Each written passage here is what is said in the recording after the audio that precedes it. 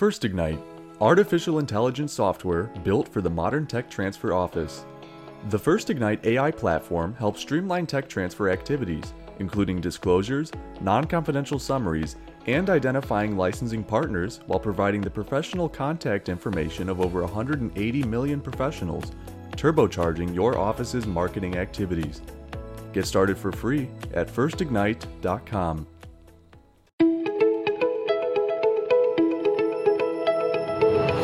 You're listening to Autumn on the Air, the weekly podcast that brings you conversations about the impact of research commercialization and the people who make it happen. Join us for interviews with patent and licensing professionals, innovators, entrepreneurs, and tech transfer leaders on the issues and trends that matter most. Keep listening for an inside track on the people, IP policies, and politics changing our world. Welcome to the third episode of our AI and Tech Transfer Office series. 2 weeks ago, we welcomed Mark Saddam, Vice President of Technology Opportunities and Ventures at NYU, who discussed how AI and machine learning can be a transformative tool for tech transfer offices. Today, we welcome John Carey, Compliance Manager at NYU, to talk more in depth about how your office can use AI to create agreement summaries, comparisons, and breach/termination letters, as well as much more. John is a dynamic legal professional with a Juris Doctor from Seton Hall University School of Law. Graduating cum laude from Baruch College, he holds a Bachelor of Arts in Political Science with a minor in philosophy. Currently, as a contracts compliance manager at NYU, he integrates AI into workflows, conducts training on AI usage, and ensures agreement compliance. Prior to joining NYU, John worked in civil litigation, adding to his diverse skill set. Welcome, John. It's really great to have you here on the podcast. Oh, thank you so much for taking the time to meet with me. I'm really excited to actually have this conversation today. Yeah, and it's a very timely conversation as well, because we had your boss, Mark Saddam, on the podcast 2 weeks ago. And he told the story about how after you were hired at NYU a couple months ago, one of the first projects he gave you was to do an internal audit of NYU's licensing agreements. And he told us at that time that he anticipated, given the volume of license agreements, it was probably going to take you like one fiscal year to review about 3 years worth of licensing agreements. And then he thought about 3 years to get through like 10 years worth of licensing agreements. And then he figured that was probably going to be the extent of what you were going to be able to do. And he said you went off and you started to work on the project, and you came back to him about 6 weeks later asking whether you could use GPT to do the review. And Mark said, sure, go play, figure it out, and come back if you find something interesting. And Mark said that in about 5 weeks, that something interesting that you came back with was that you had completed a review of about 1 year's worth of licensing agreements. And then you came back 60 days later after that and said you had completed a review of 3 years worth of licensing agreements. So that was absolutely amazing. So I'm curious, after hearing Mark's story, what made you decide to use GPT for this review? Had you used it for other projects like this previously? Yeah, so honestly, all credit to Mark and MCIT at NYU for allowing myself and the rest of my team to actually gain access to GPT and then try to figure out what we can do with it as a whole. So before I came to NYU, I had limited knowledge and access with GPT. I had used it previously while I was at one of the law firms I worked at, but it wasn't to really any great extent or detriment at that time, right? It was just to get the basics and see what could be capable with AI, and is there something we could use maybe at the firm to kind of expedite processes. But everybody was and is still so scared to use AI for the practice of law that we kind of shied away from it right away. And I think the ABA even says, you can't use it for the practice of law currently. I think those are the actual words, right? Yep. So everybody's trying to figure out the gray area. What can we use it for? What can't we use it for? Coming to NYU was actually a much easier transition into using AI for a couple of reasons. So the first probably 2 weeks at NYU, I worked at NYU, we didn't have access to GPT. right? That wasn't on the horizon, according to me, at least, or according to my team. It kind of all happened very suddenly, where Mark sent out this email just like, hey, we're going to have a meeting with IT next week. Everybody bring your laptops, basically. Wow. So we all, yeah, and I was like, all right, interesting, but let's see what happens. So I asked him a little bit. I was like, hey, what is this about? I'm new. Is there anything I should prepare? He was like, it's going to be about using GPT for maybe some of the work processes. And right away, I was excited because I thought, all right, I have this project. It's to audit agreements. It's pretty standardized. Maybe there's something I'll be able to find or figure out that, I can move this project along. And instead of taking 2 years, I can do it in a year and a half, something along those lines. So we all kind of showed up at this IT meeting, and it was just basically Dr. Ginn, he's the director of MCIT. He gave everybody access for 30 days. He said, here's ChatGPT, here's what it does, go play. Go see what you can do. Mark okayed it for specific positions, and we kind of went back. And at that point, what I did was I took the license agreements we had and I just ran them through GPT to see what a summary would look like according to GPT. And it was a phenomenal summary, but it had nothing to do with our database or the way we actually track our information at that time. So what I started to do was kind of play around with the wording of what I asked GPT to do with the agreements. And that's when I actually started getting outputs that I found to be, actually usable for the position I was currently in. Wow, it's a great story. And, a few other things that Mark mentioned repeatedly during his podcast, he talked a lot about prompts, creating prompts, editing prompts, quality control when it comes to prompts. And that leads me to want to ask you about prompt engineering because it's so important. Let's start off with the basics. Tell us what it is and what's its role in tech transfer offices. So prompt engineering is actually designing these plain language, for the most part, prompts, right, which are just a set of inputs or queries that you're looking to get specific output for. So if you ever go into GPT and you just use the public version, for example, right, the OpenAI version, and you have a query, that's mostly what a prompt is, right? It could be a couple words, or in some instances, like what we have now, it could be 350 words of very specific, meanings, commas, additions, things like that. But it's essentially the creation of these, at times, large plain language paragraphs that instruct GPT on what you want to actually occur when you throw an input back into the chatbot. Now, walk me through crafting these prompts. You craft it, then you've got to evaluate it, then there's quality control, and then I'm sure there's some adjusting involved. Talk to me how you go through that process and how do all those different pieces fit together in practice? Yeah, so what I first did, and everybody, it's kind of like an art. So everybody's going to have a little bit of a different take on exactly what works best for them. But what's worked best for me, and I think what's worked pretty well for some of my team members at this point, is kind of reverse engineering of the prompt. So specifically what I did was I took a license agreement and I manually audited it, right? I would go through the whole agreement. I would actually summarize it. I would pull all the points I wanted out of it.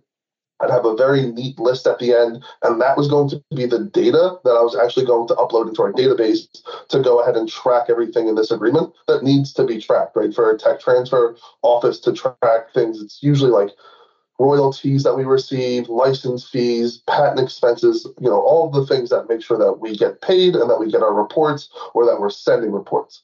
So I would take a full license agreement, 25, 35, however many pages, read the whole thing, create my summary, and then I would look at that summary and I'd say, okay, for every license agreement, these are going to be the basic components I need to make sure that we're tracking everything correctly. So from there, I would start to look at it and I would type in the prompt box, right? I'd be like, for the following agreement, please provide the financial terms, please provide the milestones, please provide the royalties, and it would kind of build from that, right? And so you would run it. At that point, you would run whatever prompt you've built through a license agreement and see what comes out. And most likely the first 4, 5, 6, maybe 100 times, you're not going to get exactly what you're looking for, and you're going to have to make certain tweaks. You're going to have to go back and reword it. But eventually, what you should be able to get is a great output that mimics your original work, so that now you can go back in and you could throw in 15 license agreements and get the same exact output in the same order over and over again. And I think for tech transfer offices, and honestly, just offices in general, what you want is something that you can repeat, right, on a large scale. So if you're going to put all the time into prompt engineering, because it takes a while to actually develop these plain language prompts, but if you're going to put the time in, you want something that will produce an output and you can use it, 6,000-7,000 times perhaps, or you can use it for years. And that's what we've been focusing on, these large prompts that we know we can always use, right? So it's writing a license. We're always going to need to write a license. It's summarizing agreements. We're always going to need to do that. It's financial details, things like that. So just to give us an example, how long would you say it took you to create, one of these prompts for these license agreements? Sure. So my first license agreement prompt, which is for the summary, they're still fluid. They still are constantly in work. But I would say it took me probably 10 hours to get a solid understanding of what I'm going to need. And then another 3-4 hours of actually refining that prompt down to a usable paragraph, I would call it at that point, right? And that's what it was. It was mostly just a paragraph of my free form ideas on what I needed. And at this point, I would say I have a total of maybe 20 hours into that master prompt, but I've used it to save thousands of hours legitimately at this point. Yeah. How many license agreements have you gotten through? You got through 3 years worth of license agreements. How many, rough estimate, would you say that is? I've actually made it through about 8 years. You've made it through 8, and you've only been there since May. Yeah, I've been here since May, and I would also say that it probably was about 3 months of work total to go through all the license agreements. And that's incredible. Thank you. But it's when you have statistics like that, people will start to listen, especially in corporate environments, because, as Mark mentioned, it was supposed to be a 2-year project to go through about 6 years of agreements. And I have benchmarks just for myself and for my team and for, when we go ahead and look at how valuable ChatGPT is. And before ChatGPT, I was doing maybe 3 to 5 agreement reviews a day, making sure this database was updated, sending out emails, etc. Right? But that was my benchmark, really, 3 to 5 agreements. And now when I put my head down, I got through, I think the max number I hit in one day was 49 agreements reviewed and database updated. So that's the type of scale we were able to see. So I can get through a year of license agreements if I really had to now in probably 3 days. Yeah, it's incredible. And as you've seen, since you've only been at NYU since May, tech transfer is obviously very complex. We're just touching on one aspect of the tech transfer process, which is license agreements. Talk to us a little bit about how prompt engineering can enhance the accuracy and efficiency of a lot of the different processes that take place within tech transfer offices. Yeah, it definitely goes beyond just what you do in terms of licenses, right? It's for my example, for actually reviewing licenses, there are times where you're going through, and this, a 40-page agreement, and eventually the lines start to blur, and you might not pick up on a small detail, for example, right? Maybe there's a third milestone where at raising $1 million in capital, NYU should receive $100,000, something along those lines. It's buried in tons of legalese and just in the middle of the agreement, and you might, skim over it, and when you're creating your own summary, you might not hit it. What ChatGPT does, though, is it's something that never gets tired. It never exhausts itself. So it's always able to find those small nuances, right? And when I'm doing quality control, so I'm using my documents, the ones I've hand created, the summaries I've hand drawn versus GPT. GPT pretty much always beats me at this point, right? It's always going to pick up on everything I picked up on, plus a couple additional details. And I don't feel bad about that. I know that I'm going up against a fine-tuned machine for the most part that's kind of designed to do this type of work. Do I think that it's going to take my job? Do I think it's going to replace people? Absolutely not, because there's still so many human elements you need to every input, right? Quality control gets mentioned all the time. Who's going to do the quality control? It always is going to have to fall back on someone to go through these documents and review it, right? But it goes beyond that. It goes into what our business developers can do, right? When they prep for meetings now with potential inventors, they might not be, experts on every different type of invention or innovation that they see come across their desk. But now with GPT, in 25 minutes, they can have a pretty good understanding of it.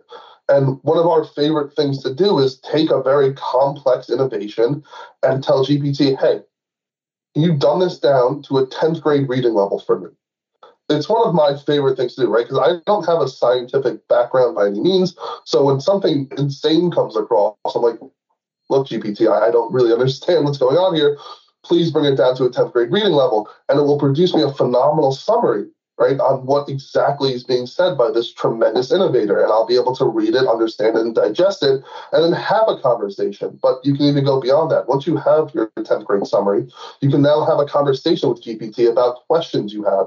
So if something's not making sense, I'll just ask it, hey, what did you mean by this? And we'll have a full conversation, GPT and I. And by the end of it, I have a pretty decent understanding, at least enough to go forward and meet with the inventor. John, another really important aspect about tech transfer offices has to do with collaboration. As you know, tech transfer offices are highly collaborative offices, and we all know that collaboration often brings about the best results. So talk to us a little bit about how prompt engineering fosters collaboration within tech transfer offices. Yeah, so just in my team alone, right, there's collaboration amongst us, and there's collaboration into other actual components and departments of the hospital, for example, right? So I work closely with contract managers, but I don't necessarily work that closely with the BDs, the business developers, or the finance team necessarily. But what's happened now is when I'm creating one of these massive language prompts, right, I might need input from the BDs. I might need to know exactly what they think about a prompt or an output. Because if I'm creating a prompt for maybe for an invention disclosure, for example, right? If I want a prompt that's all about trying to reduce the time it takes for an innovator to get through an invention disclosure, I'm not going to be the expert at that. I might be the quote unquote expert for prompt engineering amongst my team, but to actually move forward and figure out what's best for the innovation, I'm going to need to talk to BDs. I'm going to need to talk to maybe the finance team and see what they think about everything. So you're kind of forced to go around and get as much input as you can when you're creating these massive language prompts.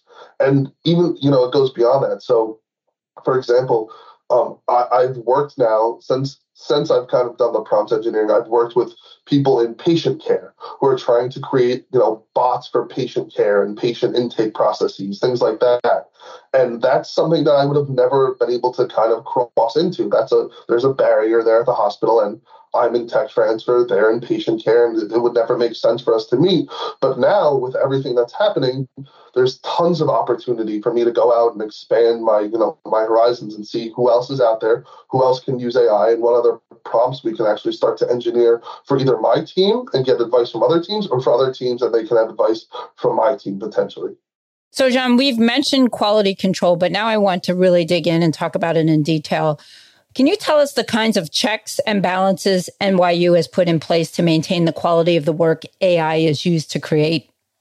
So I know Mark actually talked about this a little bit on the podcast 2 weeks ago.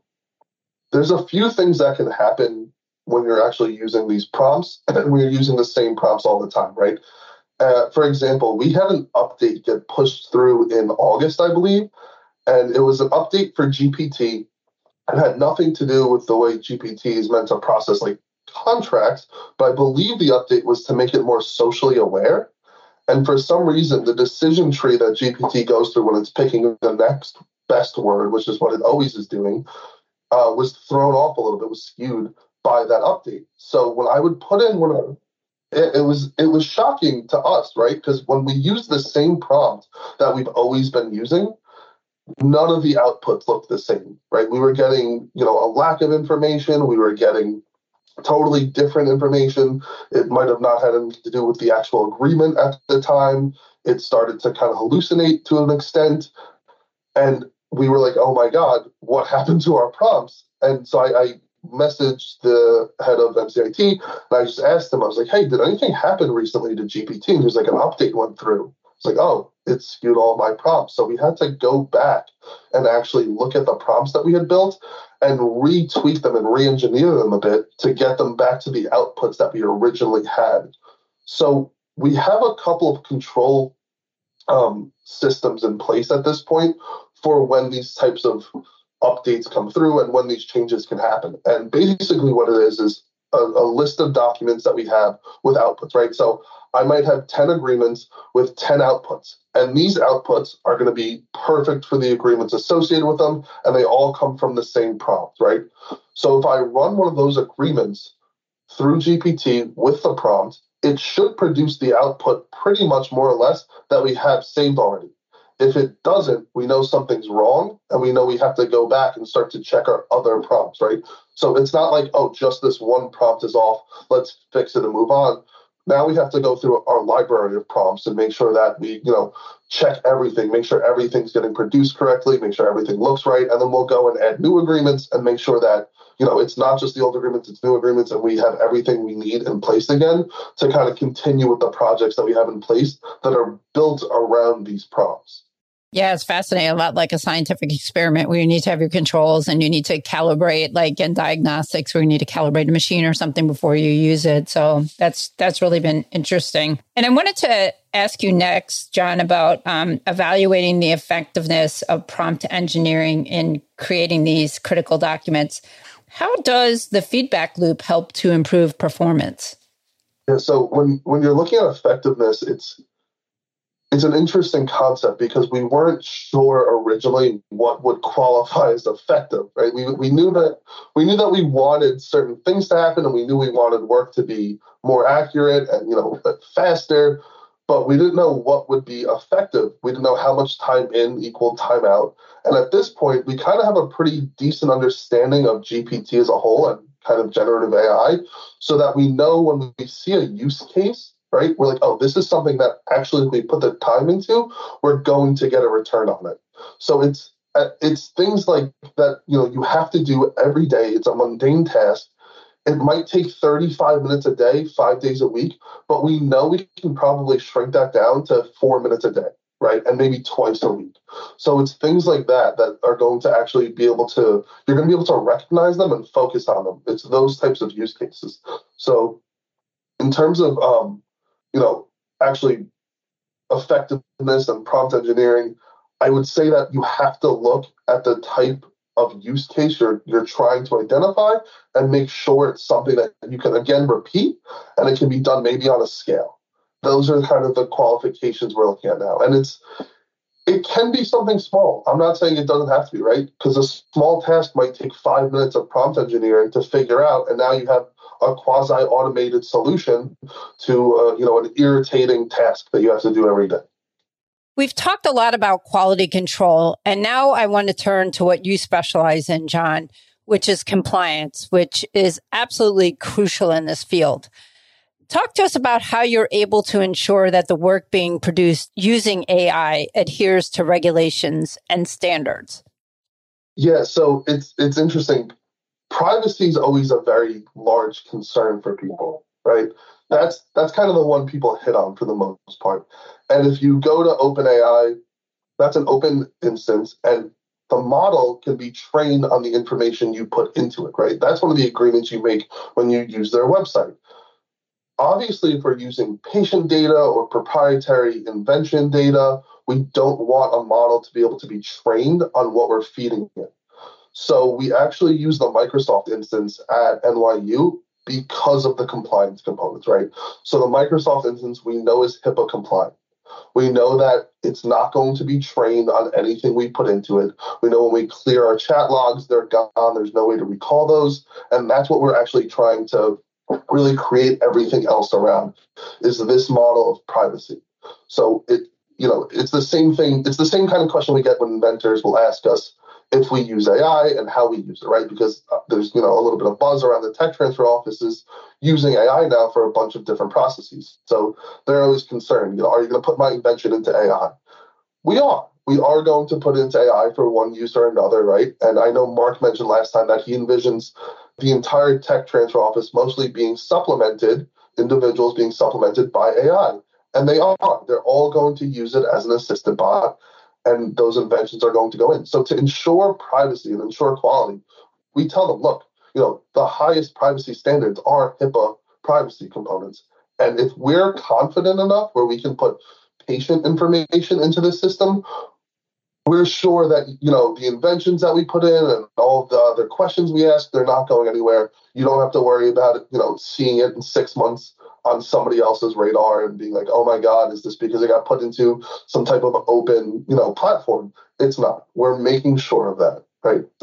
And then there's other components to the compliance. Obviously, we mentioned a little bit before, the ABA, right? The American Bar Association, and what they're concerned about right now. And so, obviously we want our general counsel to use AI to try to assist them in any ways they can, but we're sure that we can't use it, obviously, for the practice of law. So we're not creating anything, we're in-house, obviously, so we're not doing too much briefing. We're not, looking for citations. We're not blue booking, but at the same time, we want to make sure that we're using AI as efficiently and as effectively as possible, but that won't be for the practice of law, things like that. So we try to stay up on AI governance and policies as much as possible. That would have made law school so much easier if we had GPT at the time and could have run our legal writing assignments through first, just do citation checking instead of that stupid blue book. Or for the bar, if you could have used it to just study for the bar. Exactly. Yeah. Everything would have been so different. It would have been really different. So I wanted to ask you, in terms of technology, are there any specific tools or software solutions that tech transfer professionals can leverage to streamline the everyday processes? Yeah, so I'm only going to speak on our instances of AI right now, because I don't want to give away, any false information or speak on something that I'm just not sure of. But I'm sure if they use generative AI, right, and maybe that's Microsoft's version, maybe it's OpenAI's enterprise version that's out now, they absolutely will be able to take many of the processes and expedite them or streamline them to an extent, right? And even now, right, like we're seeing more and more of these types of processes being able to be streamlined or expedited because of what's coming out all the time for generative AI, right? So if you look at OpenAI, they just did their dev day a few weeks ago, and they announced GPTs, right? Some people call them GPTSs, but basically what they are, and I'm not sure if Mark actually talked about this, they are chatbots that you are able to create now in plain language that will be able to assist you with tasks. So I've been working on chatbots for, a slew of different tasks, and basically what these will be is just assistance for individuals or individual tasks. And it takes out the prompt engineering component to an extent. So if I create a chatbot for my team, they don't have to worry about going in and creating a new prompt or uploading a prompt. They just can interact with the bot and maybe drop full documents in, and the bot will know exactly what to do. They won't have to go in, add any more, any additional instructions, and they'll be able to get their task completed in a couple of minutes instead of, the laborsome process of going back and forth with documents or waiting for me to respond to an email or maybe one of the directors to respond to an email. Everything is pre-trained and preloaded so that they can go ahead, complete the task in isolation for the most part, and move on to the next component. And I really do think the chatbot is going to, again, transform the conversation around AI and how everybody actually implements it into their daily workflows. Yeah, Mark did mention that, and he referred to it as everyone in the office getting their own executive assistant. So, he was saying that's a bonus. Everyone would be able to have their chatbot, which would help them with those rote tasks that, that have to get done, but nobody likes doing. No, and I imagine like an office action chatbot, right? Where you can have an entire conversation with a chatbot who only specializes in potential office actions, right? So maybe before you go and send something out to the USPTO, you run it through the chatbot and it tries to identify every single potential issue that could come up, and it plays devil's advocate for you, right? So it sends you here's the example office action that we could see being prepared by the USPTO. So now before you file and before you have to spend the time of going through that office action, making corrections, going back to the inventor, whatever it might be, right? You can actually go ahead, try to make those corrections in the first instance, and then go and send a final work product out, something you might be a little bit more confident in at that point. So, John, I wanted to ask you, looking ahead, what recommendations can you offer to tech transfer professionals in terms of adapting and optimizing prompt engineering for the evolving landscape of tech transfer offices, as well as the broader tech transfer ecosystem? Yeah, it wouldn't even be necessarily about prompt engineering.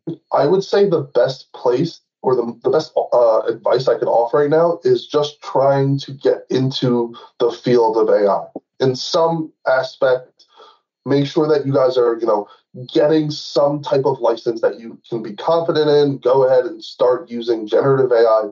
And once you do that, once you kind of open those doors where your teams are able to actually access AI and you're able to go through, a day's work with generative AI, that's when everybody will start to see the actual changes they can make in what they do and start to reduce those timeframes and really shrink down on what it will be that will, generate the most amount of time saved. So I don't want to just advocate for NYU, but I really do think they did a phenomenal job with their approach to this. And their approach on the whole was, here's 30 days of GPT use. Everybody can have it. Don't come back to us. Do whatever you want with it. And then we'll talk again at the end of the month and see what people have come up with. Because now there's no pressure, right? You're not looking to get, oh my God, I have to get 4 use cases out.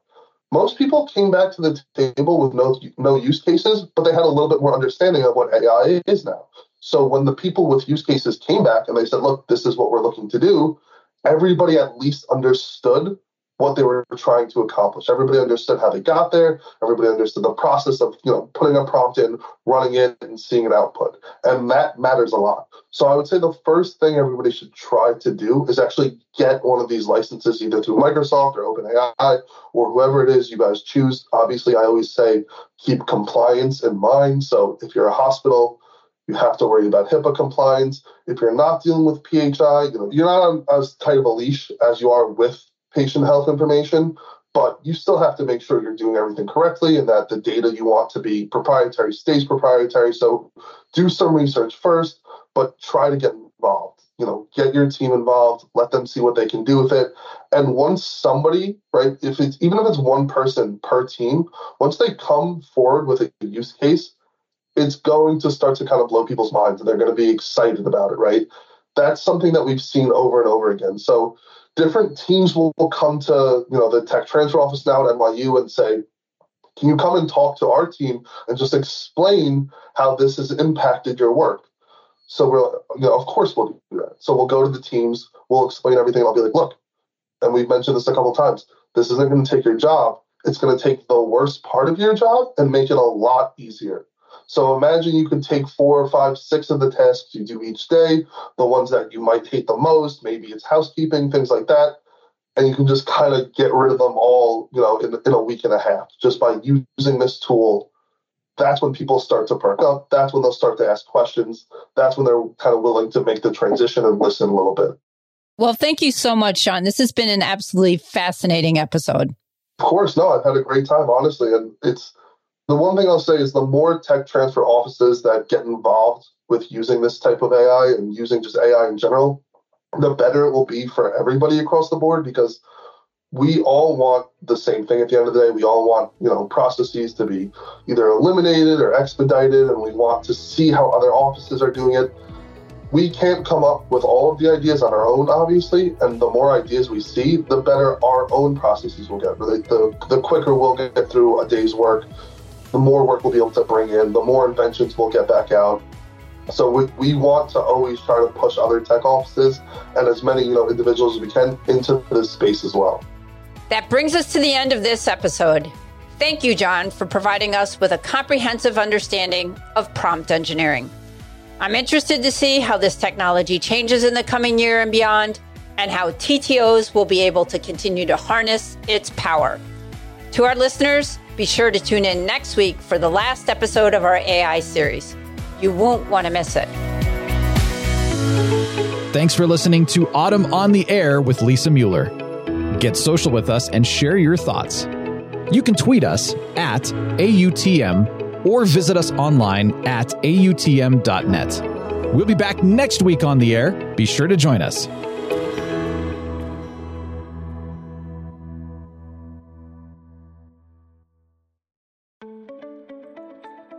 New to tech transfer or a seasoned pro?